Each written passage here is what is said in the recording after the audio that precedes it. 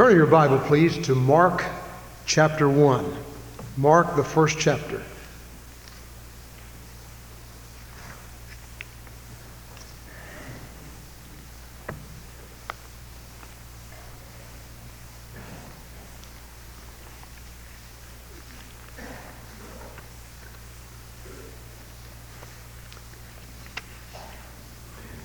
May we bow together in a moment of prayer. Our Father, we thank you that Thou hast commissioned us to keep the lower lights burning. And we pray that every one of us in this place and those who listen by radio would determine on the first day of the year, the first Sunday of this year, that we're going to be the lower lights.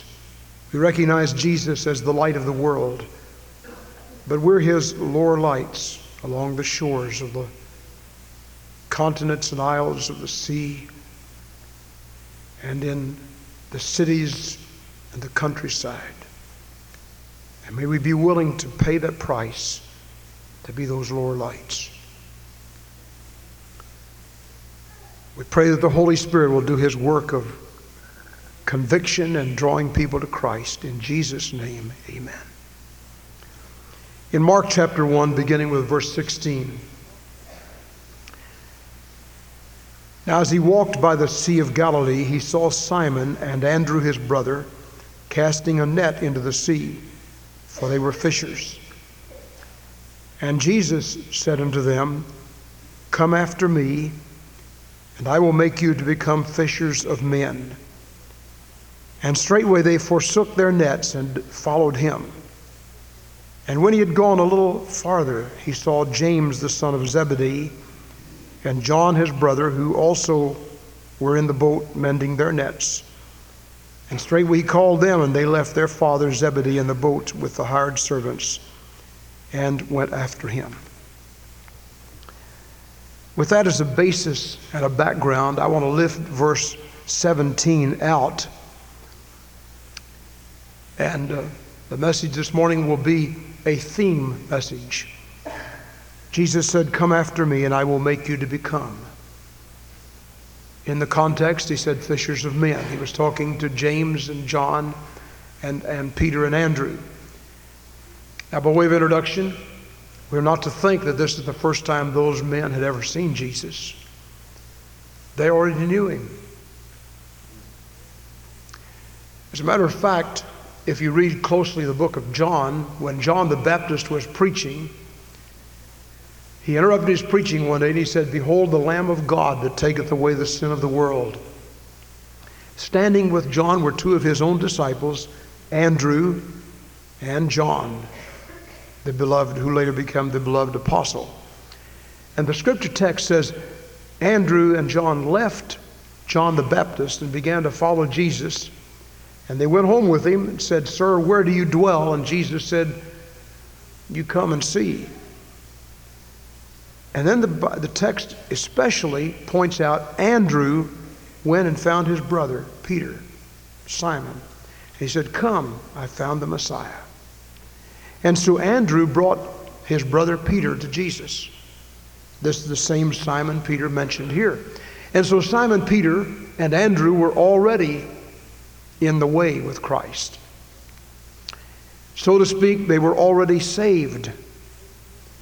When I say so to speak, what I'm meaning is the scripture doesn't exactly say it that way, but it implies that.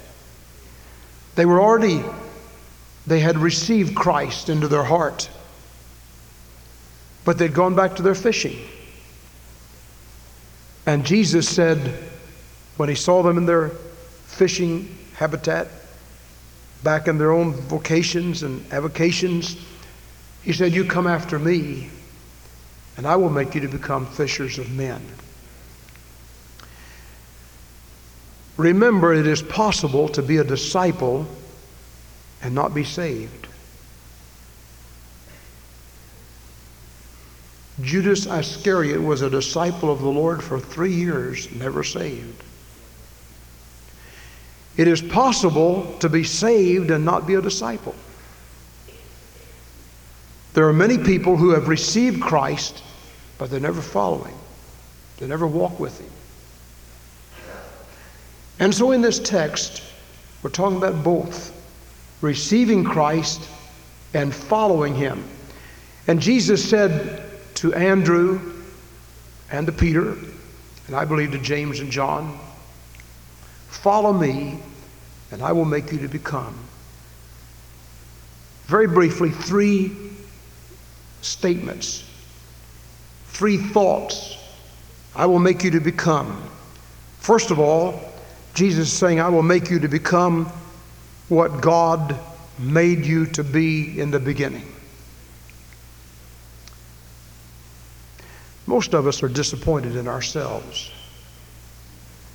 If we really got down to the nitty-gritty with all that are in the congregation here and by radio, those who have lived long enough to contemplate their own lives and their own actions, most of us would have to say, I'm disappointed in myself. Now, of course, many of us have lived long enough to be disappointed in others, and I suppose that we sometimes dwell on that to the exclusion of being disappointed in ourselves, because if we sit down and contemplate what it means to be disappointed in ourselves, we become disconsolate, we become depressed.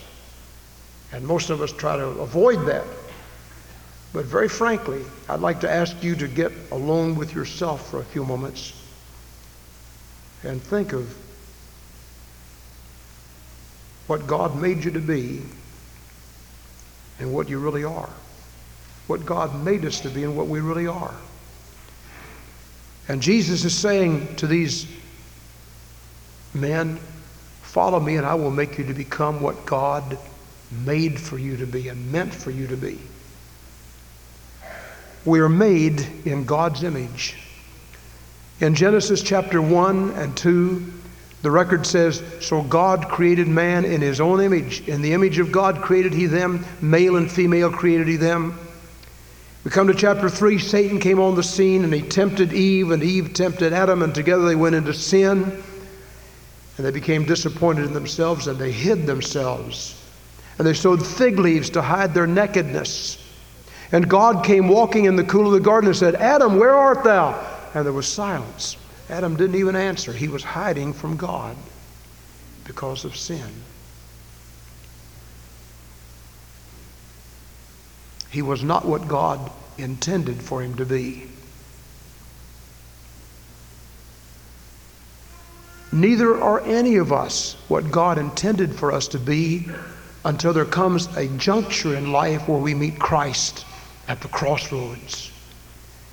And Jesus said, come after me and I will make you to become what God wanted you to be. The image is marred. We become despondent. We become discouraged. We become distraught. We're at outs with ourselves and with others. We're not what God really intended for us to be at all.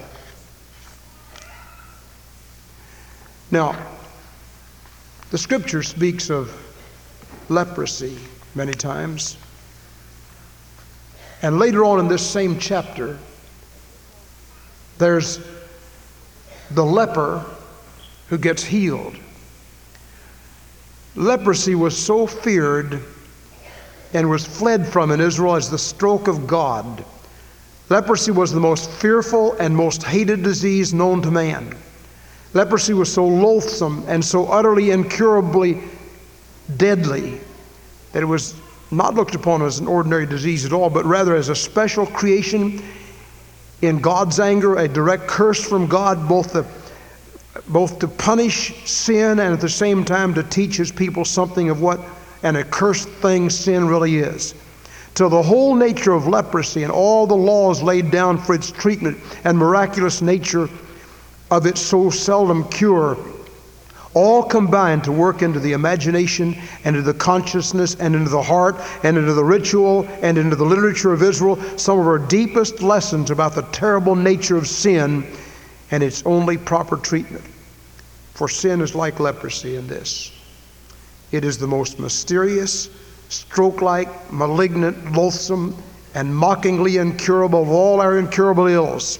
Sin is like leprosy in this also. A man is great with men and honorable and a mighty deliverer, even like Naaman in the Old Testament, but all the time he is a sinner. And not until we have discovered that we're a sinner is there any hope for us. As long as we go along thinking everything's all right, I'm about as good as the next fella. I'm about as good as the neighbor next door. I'm about as good as my brother or my sister or my husband or my wife or the people in the school with me or the people in the office with me. I'm about like they are. Maybe I'm a little bit better than they are. As long as we have that attitude, we'll never, never come under the scrutiny of God's Holy Spirit who wants us to become what God meant for us to be. And so Jesus is saying to these, come after me and I will make you to become. And he says the same thing today. If you'll come after me, I will make you to become what God intended for you to be. Secondly, if you will come after me, I will make you to become the blessing to others that you really want to be. You know, most of us want to be a help to other people. Now, there are some old, smuggish Scrooges in this world who don't really care about anybody else, and they want to just go through life being what they want to be and really not caring about anyone else. But I would say not many of you are like that. Even if you're in this church today, or you're listening by radio and you're lost, never been saved, I would say that you really want to be a help to others. The very thing that led you to be in tune with this service this morning, either in person or by radio, is the fact that you want to lift yourself. You care about yourself. You care about other people. And somehow there's that desire deep inside to be a help and a blessing. That's the reason there's a lot of philanthropy. That's the reason the Salvation Army was able to collect a lot of money at Christmas time. Those people standing around ringing bells on the street corners and at department stores. It wasn't just Christians that put money in there. It was people that wanted to help others. And so we try and try and try, but we really don't know how to help others. Jesus said, if you'll come after me, I will give you the power to become a help to other people. The strength that other people need. Cyrus Nosbaum wrote these words. Would you live for Jesus and be always pure and good? Would you walk with him within the narrow road? Would you have him bear your burden and carry all your load? Let him have his way with thee. His power can make you what you ought to be. His blood can cleanse your heart and make you free. His love can fill your soul, and you will see it was best for him to have his way with thee. The world is lonely. People are confused. Somebody today needs a friend. They need you. But if you became their friend, what would you give them?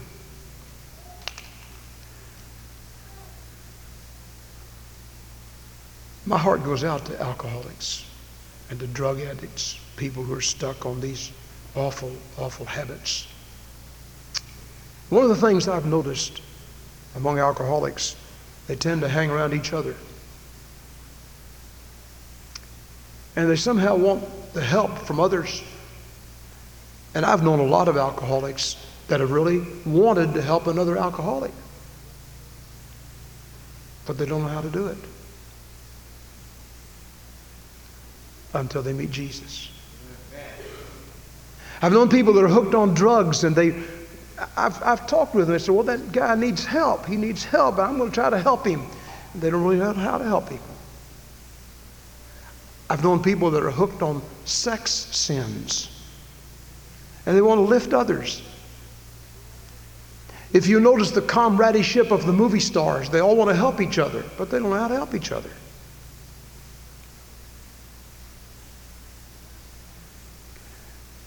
I've been interested in the modern disease of AIDS. And if you read about it, you'll read that One person that has AIDS wants to help another person that has AIDS, but they don't know how to do it. But my beloved friend Jesus said, "Come after me and I will make you to become the kind of friend that can help somebody else, that can lift them." In London, there was a precious young lady in a home that left home. Her mother was deeply concerned. She put out feelers as to where her daughter might be, and she learned that she was walking the streets in a red light district.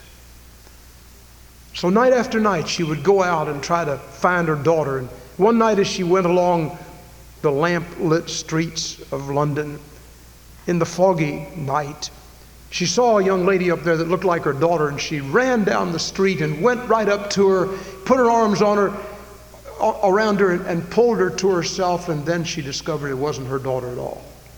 "Oh," she said, I'm sorry. I thought you were my daughter." And she started to go away, and the girl that she had found that was not her daughter said, "Oh, I wish somebody would look for me. I wish somebody would look for me." Beloved, there are people that wish somebody would look for them. Somebody would try to find them. Somebody would try to help them. Somebody would reach out a hand of love, a hand of care. I talked to a young man just this last week. Came to our church for a while and then just didn't come. I would sometimes go by his house and leave a note, couldn't find him. Found him in problems and trouble, drunk. He said to me, "Well, when I missed church, nobody came to see about me." Now, it would be easy for me to say, "Well, so what? You ought to have gotten on your own 2 feet and come on back." That's true. That certainly is true. But oh, listen, there are people who are so defeated, so discouraged, so distraught, their feelings so turned inward, so lack of self-worth, that they look all around them and feel nobody cares. Nobody's come after them. Jesus said, "If you'll follow me, I'll make you to become the kind of friend that can go after people. I will make you a fisher of men." The greatest task we have on the earth is to be a fisherman for men. Those of you who are fishermen for fish, or you're fishermen for doves, or you're fishermen for deer, I'm using the term collectively. Those of you who are always having in your mind, "I wish the deer season would come in," or I like to go rabbit hunting, or "I like to go fishing," or "I like to go after the quail," and so on. Listen, Jesus said, "I have a more important responsibility for you. Something will be remembered in eternity. Something will be remembered forever and forever and forever and forever. If you come and follow me, I will make you to become a fisherman for men." And oh, the immeasurable joy of seeing a man or a woman or a boy or a girl kneel before the throne of God and say, "Lord, be merciful to me, a sinner. I want you, I need you." You see, not only do you rescue somebody, not only do you throw out the lifeline and pull them in from their depths in degradation and self-worthlessness, but there's something that happens inside of you. There's a new joy. There's a new peace. There's a new power. There's a new authority. There's a new sense of importance. You're really somebody because you've helped lift somebody out of the sinking sands.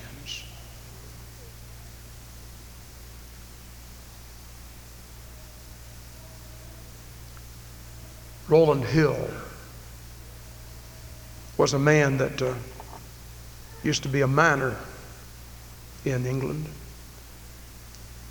And one day, the mine caved in, and Rowland Hill became a hero overnight. He organized a rescue team and went in after his fellow miners and brought them out one by one, and his name was put in the paper. He became a hero. Everybody thought Rowland Hill was really something.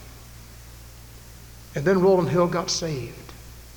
His whole perspective got changed. He became what they called a fanatic. Everywhere he went, he was like Dr. Earl Tapley. He would try to win somebody to Christ in a restaurant or on the street or anywhere else.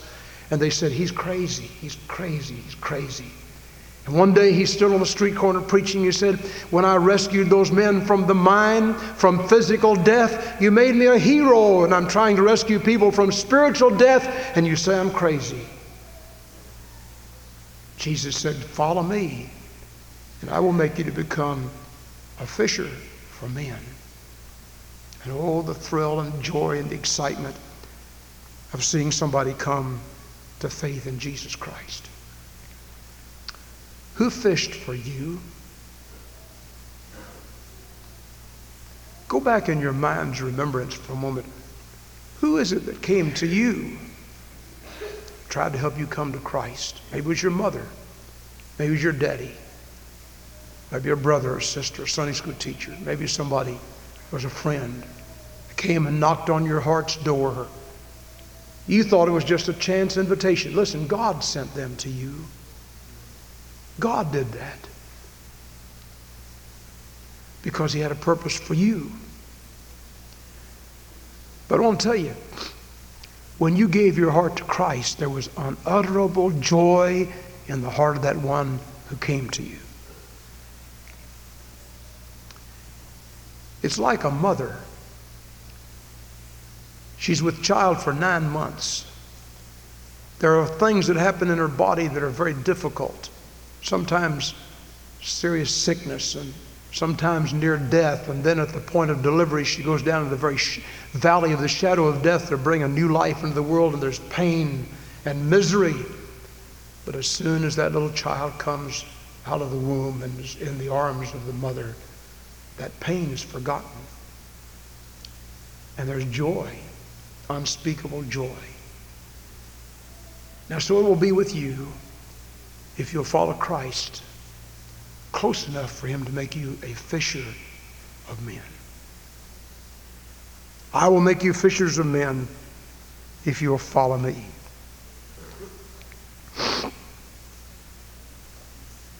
God wants us to follow him. Now, last of all, Jesus said unto them, come after me, and I will make you to become. And in John chapter 1, the Holy Spirit reminds John that Jesus didn't just say a fisher of men. He said, I will make you to become the sons of God. He came unto his own, and his own received him not. But to as many as received him, to them gave he power to become the sons of God. If you're within the sound of our voice today and you've not ever been saved, you've never received Christ as your Savior, you've never opened your heart to him and invited him to come in and be your personal Lord and Savior, he wants to do it.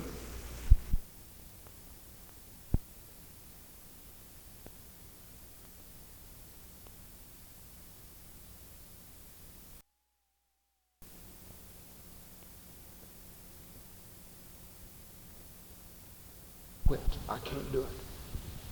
The problem isn't with Jesus. You see, the Bible never says, follow me and you'll be saved and you'll go to heaven. The Bible says, receive me and you'll be saved and go to heaven. There's a difference.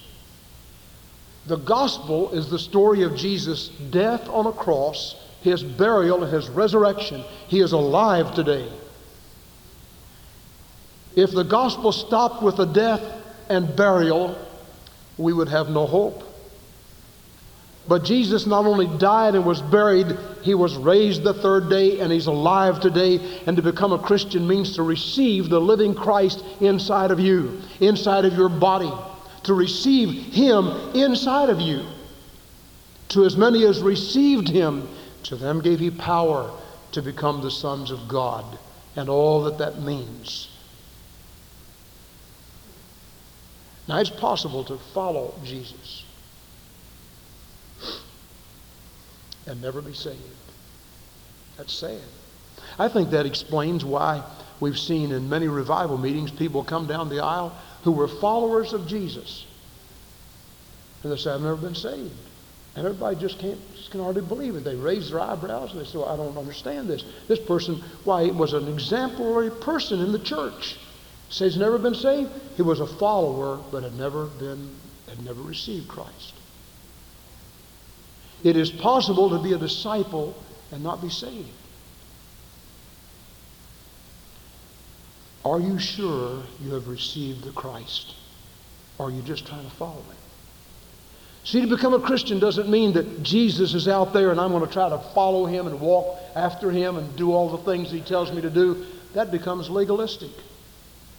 And I think one reason the church is accused of legalism sometimes is because those who have been trying to follow Jesus say, well, I can't do it, I can't do it, I can't do it. And all they ask me to do is this and this and this. And I just tell you it's a bunch of legalism. And so I'm going to quit. The problem is they've never been saved. Christ has never lived in their heart, because when Jesus comes in and you really receive him, he gives you a new nature, a nature that loves the things of God, that hates the things that you used to do. Whereas once I was lost, I'm now found. Where I was blind, I now can see. John Newton is an example of this. Out on the high seas, he'd been a slave trader and immoral and impure and everything else. And God moved upon his life in answer to his mother's prayer, who died when he was 7 years old. And John Newton asked Christ to come into his heart and change him and save him. And Jesus did that. He received Christ. And even after he received Christ, John Newton sinned. But when he sinned, he was miserable. His nature had been changed. And he went back and tried to do the same old things. He got away from God for a while, and he tried to do the same old things that he used to do, and he was miserable until he came one day and said, Lord, I want to not only receive you, I want to follow you. And then he wrote that wonderful song, Amazing Grace, how sweet the sound that saved a wretch like me. I once was lost, but now I'm found. I was blind, but now I see. Dearly beloved, are you sure you're saved? Are you sure you've received Christ as your Savior? Come after me and I will make you to become, first of all, what God meant for you to be. The image of God in your life has been marred irreparably, and only Jesus can change that, receiving him. Secondly, I will make you to become what others need for you to be. Their best friend, a friend that will lift them up, a friend that will stick closer than a brother, because Jesus is in you and you will love them and help them along life's uncertain ways. Thirdly, Jesus said, I'll make you to become sons of God. I'll just change everything about you. Instead of being a child of the devil and child of hell, you'll become a child of God. You'll be God's wonderful child. Has that ever happened in your life? If it has, thank him. If it hasn't, why not today just say, Lord, I want you in my heart and my life. Let me bow together in prayer. Every head bowed, every eye closed for just a moment.